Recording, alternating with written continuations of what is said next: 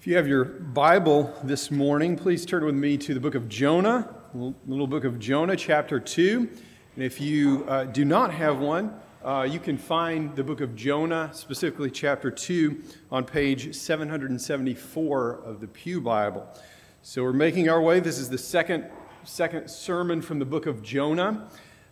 Jonah is almost in the middle of what we often call the minor prophets, sometimes called the book of the 12, and it is arguably the oddest of the minor prophets for several reasons. First, for its content, and then also, if you notice in most translations of the Bible, anyway, you'll notice the way the print looks different, at least in chapters 1, 3, and 4 of the book of Jonah, than often in the minor prophets.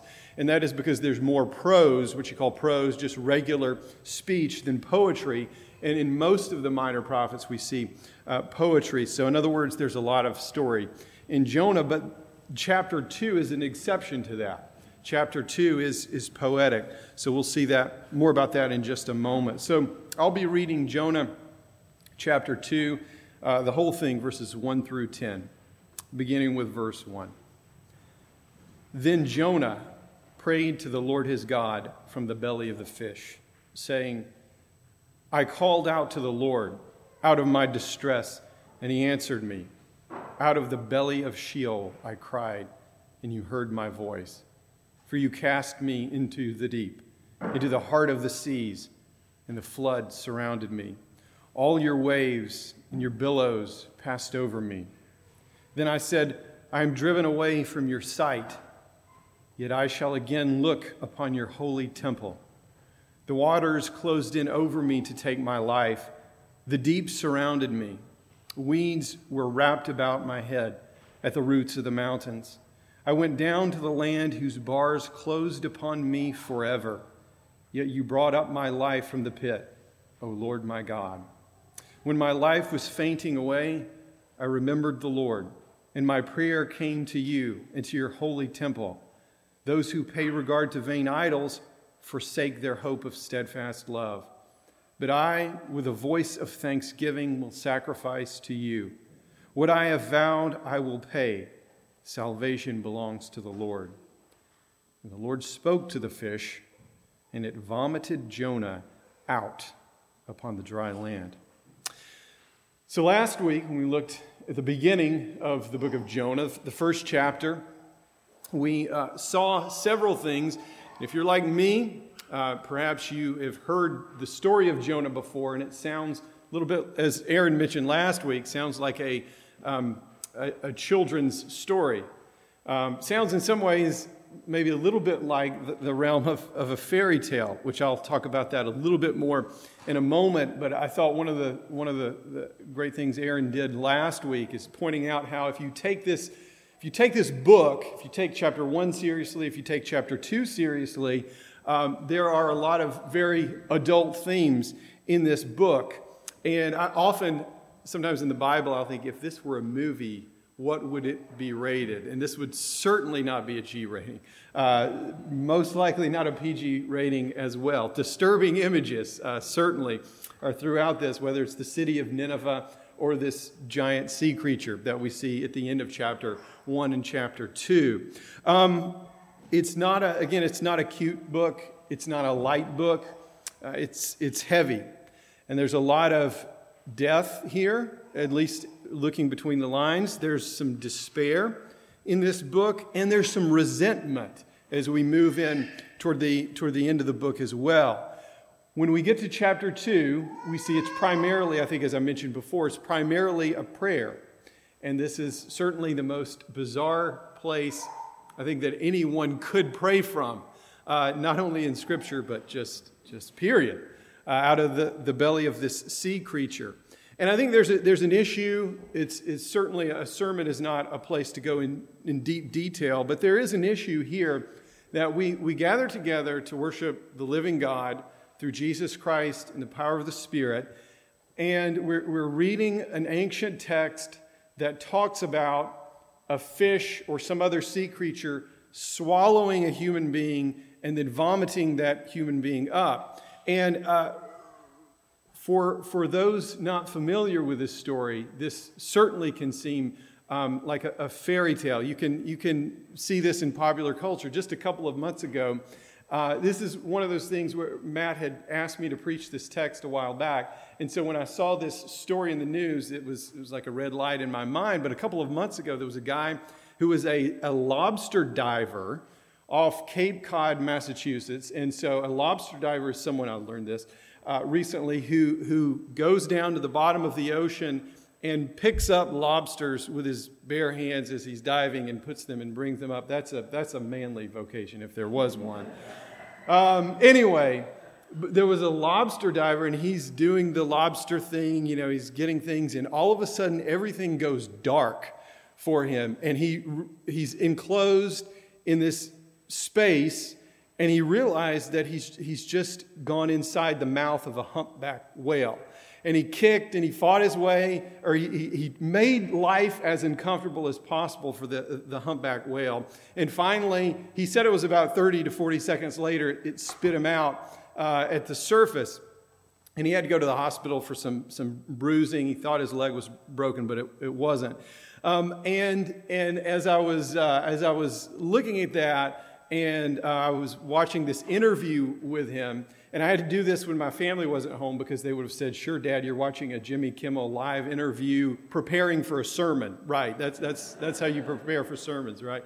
And they were, the serious side of the interview was, "Well, do you know anybody who's been swallowed by a whale before? Has this ever happened before outside the Bible?" And there's kind of a disdain, like, "Well, that's kind of a fairy tale, that's a myth, but in reality, has this ever happened before?" And so I think we need to address things like that as we think through this. And the first thing for those, maybe you're unfamiliar with the story, and we read this, we talk about this, and you're thinking that's absolutely crazy. How can people who take Scripture seriously, how can we take a story like this seriously? Well, first of all, it helps just assuming that we know all of the creatures in the sea that were around 2,700 years ago, and assuming that it is physically impossible, as most scientists would say today, to be swallowed by a sea creature and survive for 3 days. Assuming those things are true, as Christians, we always begin with Christ and who Jesus is. That's the central message of Scripture, is that Jesus Christ, the Son of God, has come for us to save us. He's died on the cross, and 3 days later he rose from the dead. And if it's possible for the Son of God to genuinely die and stay dead for 3 days and return from death, then it is possible for a human being to remain inside of some sea creature for 3 days and to be vomited out. So, in other words, we're talking about God communicating as well, an all-powerful, eternal God communicating to a prophet words that he wants people within time to hear. If that's possible as well, then this is also possible.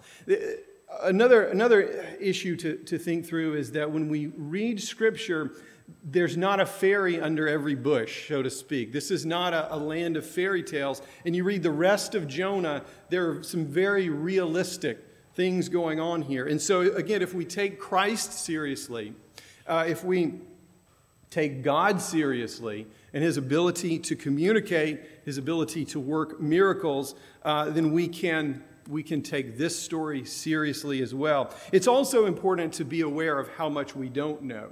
The translation here in the English Standard Version calls this a great fish or a fish, using the same word in other places of Scripture in terms of what we would call fish.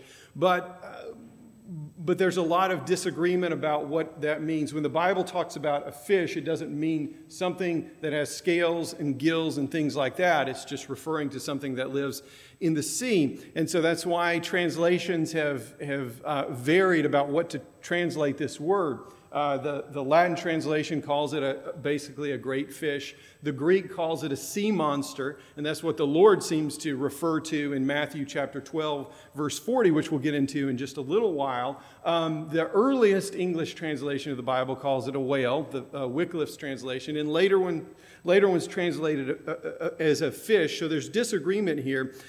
We just don't know exactly what this sea creature was. So I'll call it a fish sometimes because that's what the translation says.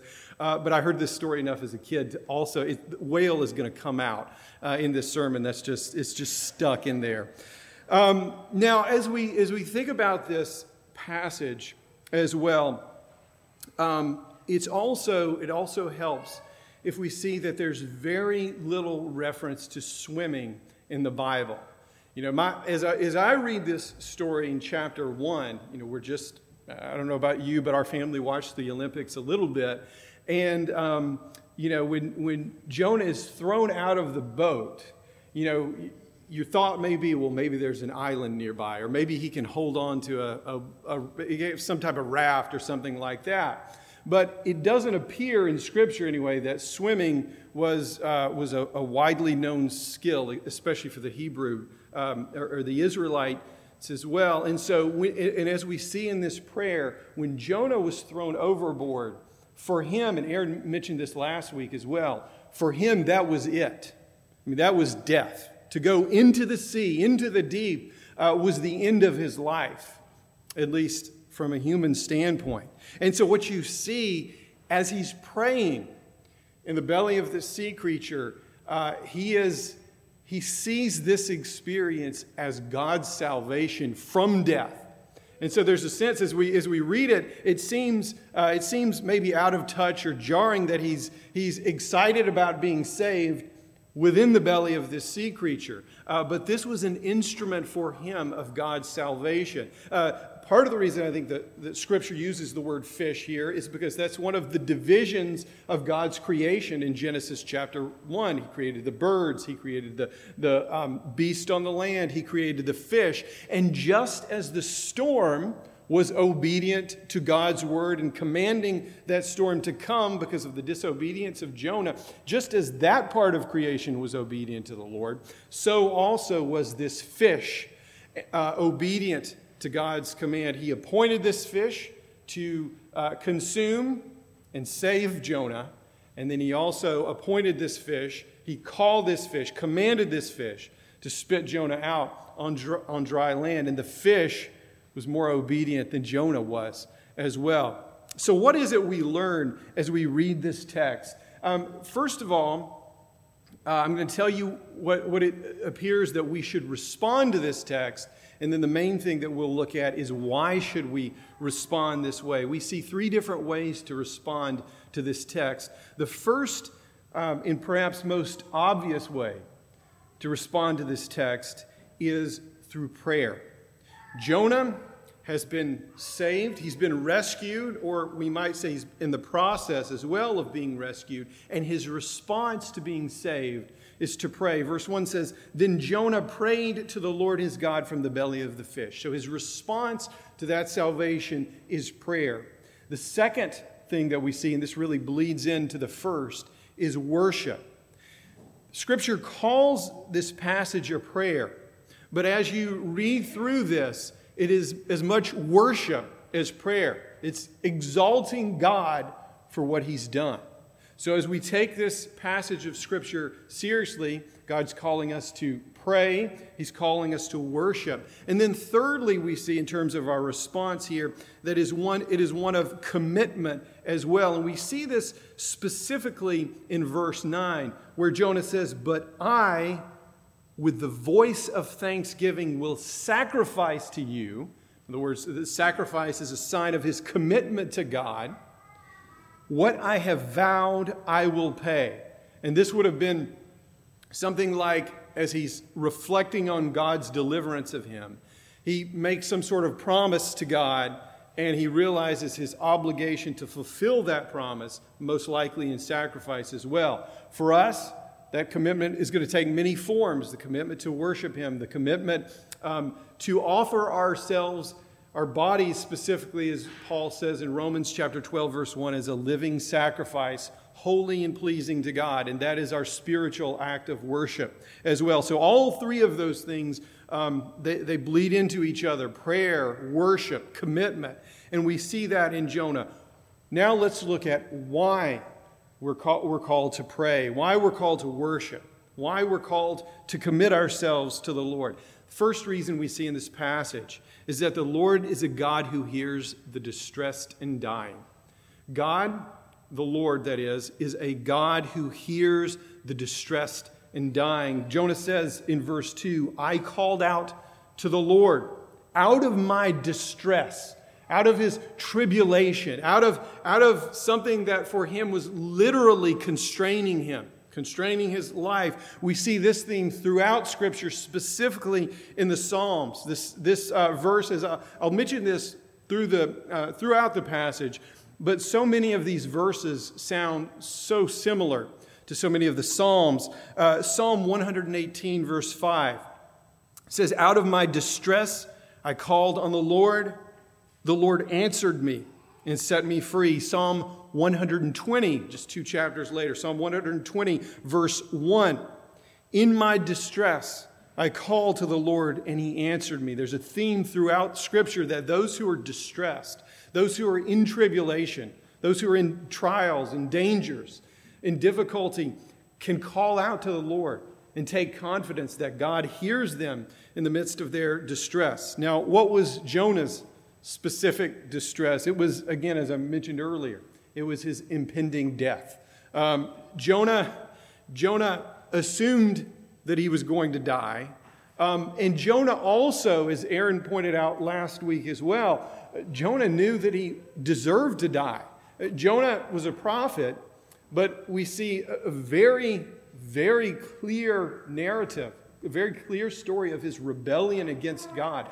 Very decidedly rebellious. God said, you go this way, and Jonah went that way. And this was not a spur of the moment thing either. You know, sometimes we make spur of the moment decisions and we think, why did I do that? Why did I say that? Why did I not tell the truth in that moment?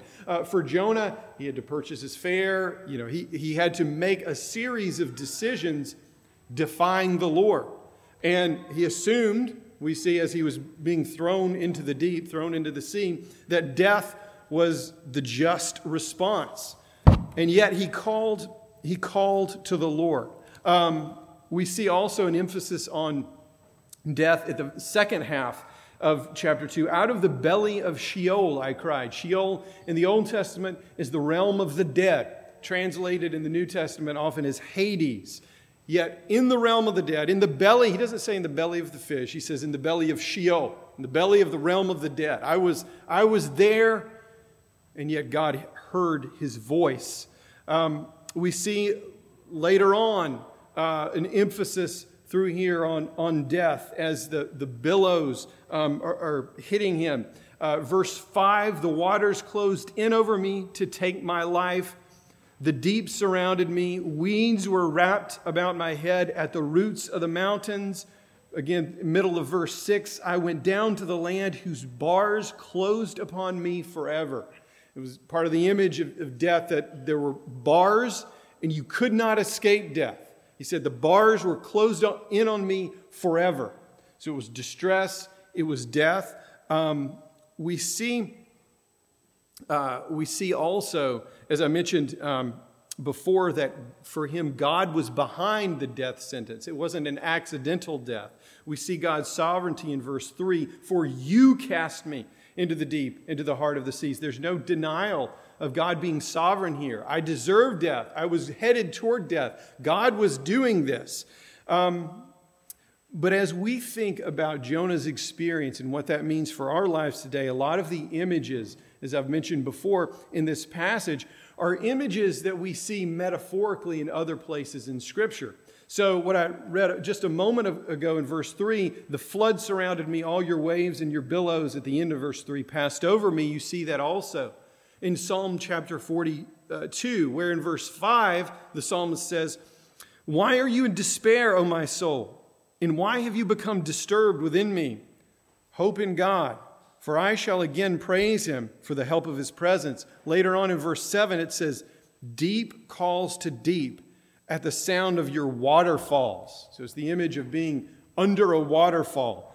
All your breakers and your waves have rolled over me. Now in Psalm chapter 42, it's metaphorical. As I read that, I think of times when I was a very young kid and we used to go to Myrtle Beach, and my parents always made me wear a life jacket when I was very little, and I have these memories of what seemed like giant waves crashing in, knocking me over, and because I had my life jacket on, the wave would just carry me all the way to the shore. Very helpless sense in what the psalmist is saying there in Psalm chapter 42 is what he was feeling was that God's waves were crashing over him and he had lost all sense of self-control. Jonah experienced that as well. And the fact that those two images go hand in hand means there's a right response and a wrong response to this passage. The wrong response to this passage is, okay, when I find myself within the digestive tract of a sea creature, I will know what type of prayer to pray. The right response would be, okay, I may not be in Jonah's exact circumstance, but I feel like that. I feel like everything's out of control. I feel like my life is crumbling. I feel like impending death is in front of me. And yet we can take confidence that God hears our prayers, even when we are experiencing what we deserve. Jonah took confidence that God heard his prayer. So in other words, this prayer is for the despondent. It's for the hopeless. We can be hopeless for all kinds of reasons. We can feel despair for all kinds of reasons. It could be literal impending death that we feel. That can bring about hopelessness. It could be the impending death of a loved one, literal again. It could be a failed relationship, a failed marriage, a shattered career, an addiction, an estrangement that lasts for years. All of those circumstances can cause us to feel a similar type of hopelessness that Jonah felt, and yet he called out to the Lord, and God heard his prayer. Often God does for us and what he did for Jonah, and many years later in the Apostle Paul's life. We see this in 2 Corinthians 1, verses 8 through 10, where Paul says, "For we do not want you to be unaware, brothers, of our affliction or our distress, which came to us in Asia, that we were burdened excessively beyond our strength, so that we despaired even of life. Indeed, we had the sentence of death within ourselves, so that we would not trust in ourselves, but in God, who raises the dead, who delivered us from so great a peril of death and will deliver us, he on whom we have set our hope, and he will yet deliver us." We see often that God God leads us to those places in our lives so that we will realize how much we depend on him and how much he needs him. God is a God, though, whose presence makes life worth living and changes everything. We see also a second reason why we are to call out to God in prayer and worship and commitment, and that's because the Lord is a God who raises the dead. The Lord is a God who raises the dead. So he hears the distressed and dying, and he raises the dead. So this is one step beyond what we see. First of all, he says at the end of verse 6, "Yet you brought up my life from the pit, O Lord my God." Now for Jonah, again, this was a metaphorical thing, that though he was not yet literally dead, his heart, as far as we can see, had not stopped beating, yet he was as good as dead. We might say he had one foot in the grave, and yet God brought him back from that. We see the same sentiment again in the Psalms. Psalm chapter 16, I believe, makes this most clear, where it says about Sheol, Psalm 16, verse 11, "You will not abandon my soul to Sheol, nor will you allow your Holy One to undergo decay." Death in Scripture, and I think in our personal experience, is like an invasion, isn't it? We have plans for our lives. We have plans for the lives of those around them. And yet, whenever death is involved, it's like something is entering in our life, invading our life, and scrambling everything and messing up everything. Even we think, okay, best case scenario, people say at the end of my life, well, he was old and full of good days or something like that.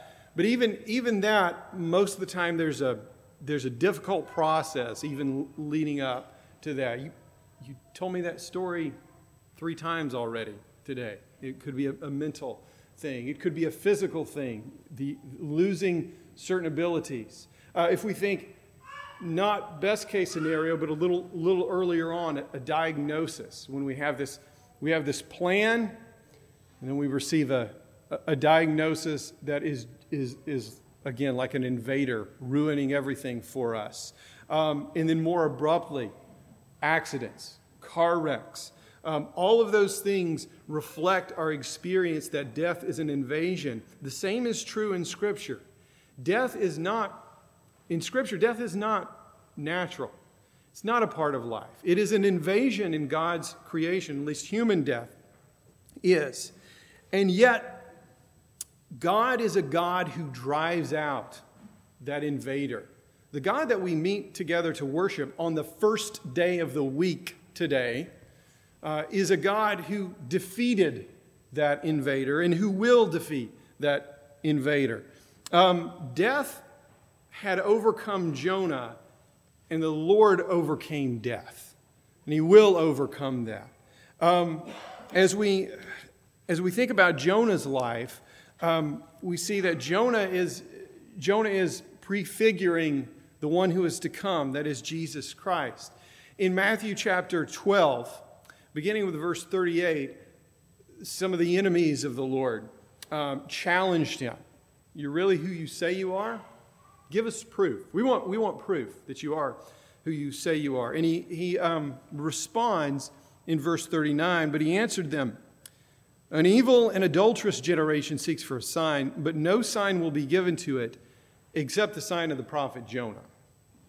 Verse 40, for just as Jonah was 3 days and 3 nights in the belly of the great fish, so will the Son of Man be 3 days and 3 nights in the heart of the earth.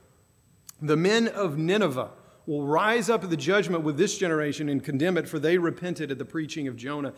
And behold, something greater than Jonah is here.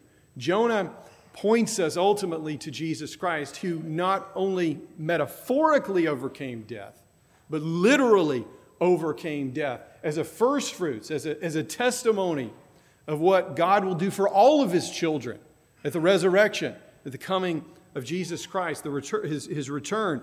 And when we think of Jonah, Jonah refused to speak the word of the God to the people of Nineveh and was going to die for his rebellion, was really willing to die for his rebellion. Jesus was willing to speak and even be the word of God, and yet was willing to die not for his own rebellion, but for our rebellion. And so as we think about Jonah and God delivering him from death, it points us forward to Jesus Christ. And since Jesus Christ has shown that God has overcome that invader and will overcome that invader, it gives us all the more reason to pray and to worship and to commit ourselves to him. And then nextly, we see that God is the only God who saves us from death. He is the only God who saves us from death. We see this in verse 8. There's an emphasis throughout Scripture that the other gods are insufficient. So in chapter 1, as Aaron mentioned last week, the gods of the sailors were insufficient to calm the storm. It was only the true God who could calm the storm. We also see that in the ministry of Jesus as well, that he was the only one who could calm the storm. We see in chapter 2, Jonah say in verse 8, those who pay regard to vain idols forsake their hope of steadfast love. In other words, if you forsake God, there's no other way to receive that eternal steadfast love. And he says at the end of verse 9, after he says, what I have vowed I will pay, salvation, he says, belongs to the Lord. In other words, the Lord is the only one who could save him from death and from his own rebellion as well. And that gives us all the more reason to praise him and to worship him, to call out to him in prayer, whatever our circumstances are, and also to commit ourselves. So the question for us to ask is, as we think about Jonah's salvation, and for us, through Jesus Christ, through faith in him, through repentance of our sins, that is turning away from a life outside of Christ to Christ, how do our lives reflect gratitude toward God? As Jonah had promised, as he was singing, as he was praying in the belly of this creature about giving thanks to God, do our lives reflect his salvation as well? How do our lives reflect gratitude toward him? Also, do our lives reflect God's grace? And this is a thing that we're going to see in Jonah as well. He's exuberant that God has saved him. But will he reflect that same character trait to others as well? And for him, there's a disconnect. Again, we'll see in future weeks. And the challenge for us is, if we believe that God has been gracious to us, that he saved us, though we have deserved death as well, do we reflect the same love and compassion and grace and kindness to others as well? Lastly, as we think about this prayer, it's important for us to remember that this prayer is a poem. It was meant, you can look through here and you see images of the sea being at the roots of the mountains, the seaweed and things like that. But as I've tried to point out in other places of Scripture, you see the same language metaphorically. So this language could apply to many people beyond Jonah. And again, it's poetic. It's supposed to be memorized or easily remembered. And this poem is also, it's strikingly unoriginal. As you read these, as I mentioned a while ago, I called out to the Lord, verse 2, out of my distress. You see that same language in many of the Psalms. So, a couple of things could have happened. Maybe for the Psalms that were written before Jonah's time, perhaps he had remembered and sung those Psalms so much that when he wanted to cry out to God, he already had the language to do that. On the other hand, many of the Psalms perhaps knew this prayer of Jonah, and perhaps the psalmists later used the language of Jonah to craft songs and psalms of their own. There are at least two ways for us as we think about this, the importance of this in our own lives. First of all, we can think this gives us reason to read and memorize Scripture, to put Scripture into our heart, so that as we face experiences in life, we have words, so to speak, to call out to God, to come to Him with confidence. But there's another way I think that this applies to the Christian church. Before I say this, I think it's important to remember that there is a time and place to just pour out your heart before the Lord and not really think about language. We see Hannah doing that in 1 Samuel chapter 1. She poured out her heart to the Lord. We also see Paul talking about how when we don't know what to say, and we have the Spirit intercedes for us with groanings too deep for words. So there's a place to just pour out your heart to the Lord and know that if you're not praying perhaps the best thing to pray for, God understands. And He's gracious to us. And so there is a place for that. But we see through reading this chapter that both poets and musicians have an essential role in the church. And we non-poets and non-musicians desperately need our sisters and our brothers that God has gifted with the ability of language and the ability of music to enable us and help us to, as Colossians says, Colossians chapter 3, let the word of Christ dwell richly, that is the message of the gospel, to dwell richly in our hearts through memorable or memorizable language. We need poets to utilize the language of our own language, the tools of the English language, to help us to hide God's word in our hearts, in His truth in our hearts. Just as Jonah used the tools of the Hebrew language to allow him to compose this prayer that others could use as they call out to God in their distress. We need musicians as well, as this is so connected to the Psalms, to utilize the tools of melody and harmony in formulating these words through appropriate sounds to express what we feel. And there's a deep human need for this. If you hang out with teenagers like I do, unless there is an explicit command for them not to have earbuds in their ears, it's going to be more common than not for them to have earbuds in their ears because they want something that expresses who they are. Well, Scripture gives us that example as well. We need words to articulate and express to the Lord what we think we mean. One of my favorite lines of any novel comes from the end of the novel, Till We Have Faces by C.S. Lewis. It's about a princess who is extremely, there's something wrong with her face. And she has a beautiful sister whom she loves deeply. And the beautiful sister is taken away. And she's angry. The one who has something wrong with her face is furious with the gods. It's set in a pagan past, who she later learns is God, for taking away her sister. And she lived her life angry and resentful. And then at the end of her life, she thinks about what had been going on in her life. And she thinks about her teacher, a Greek teacher when she was younger, and what he said about language. And she says, lightly men talk of saying what they mean. Often when he was teaching me to write in Greek, the fox, that is her teacher, would say, child, to say the very thing you really mean, the whole of it, nothing more or less or other than what you really mean. That's the whole art and joy of words. A glib saying, she says.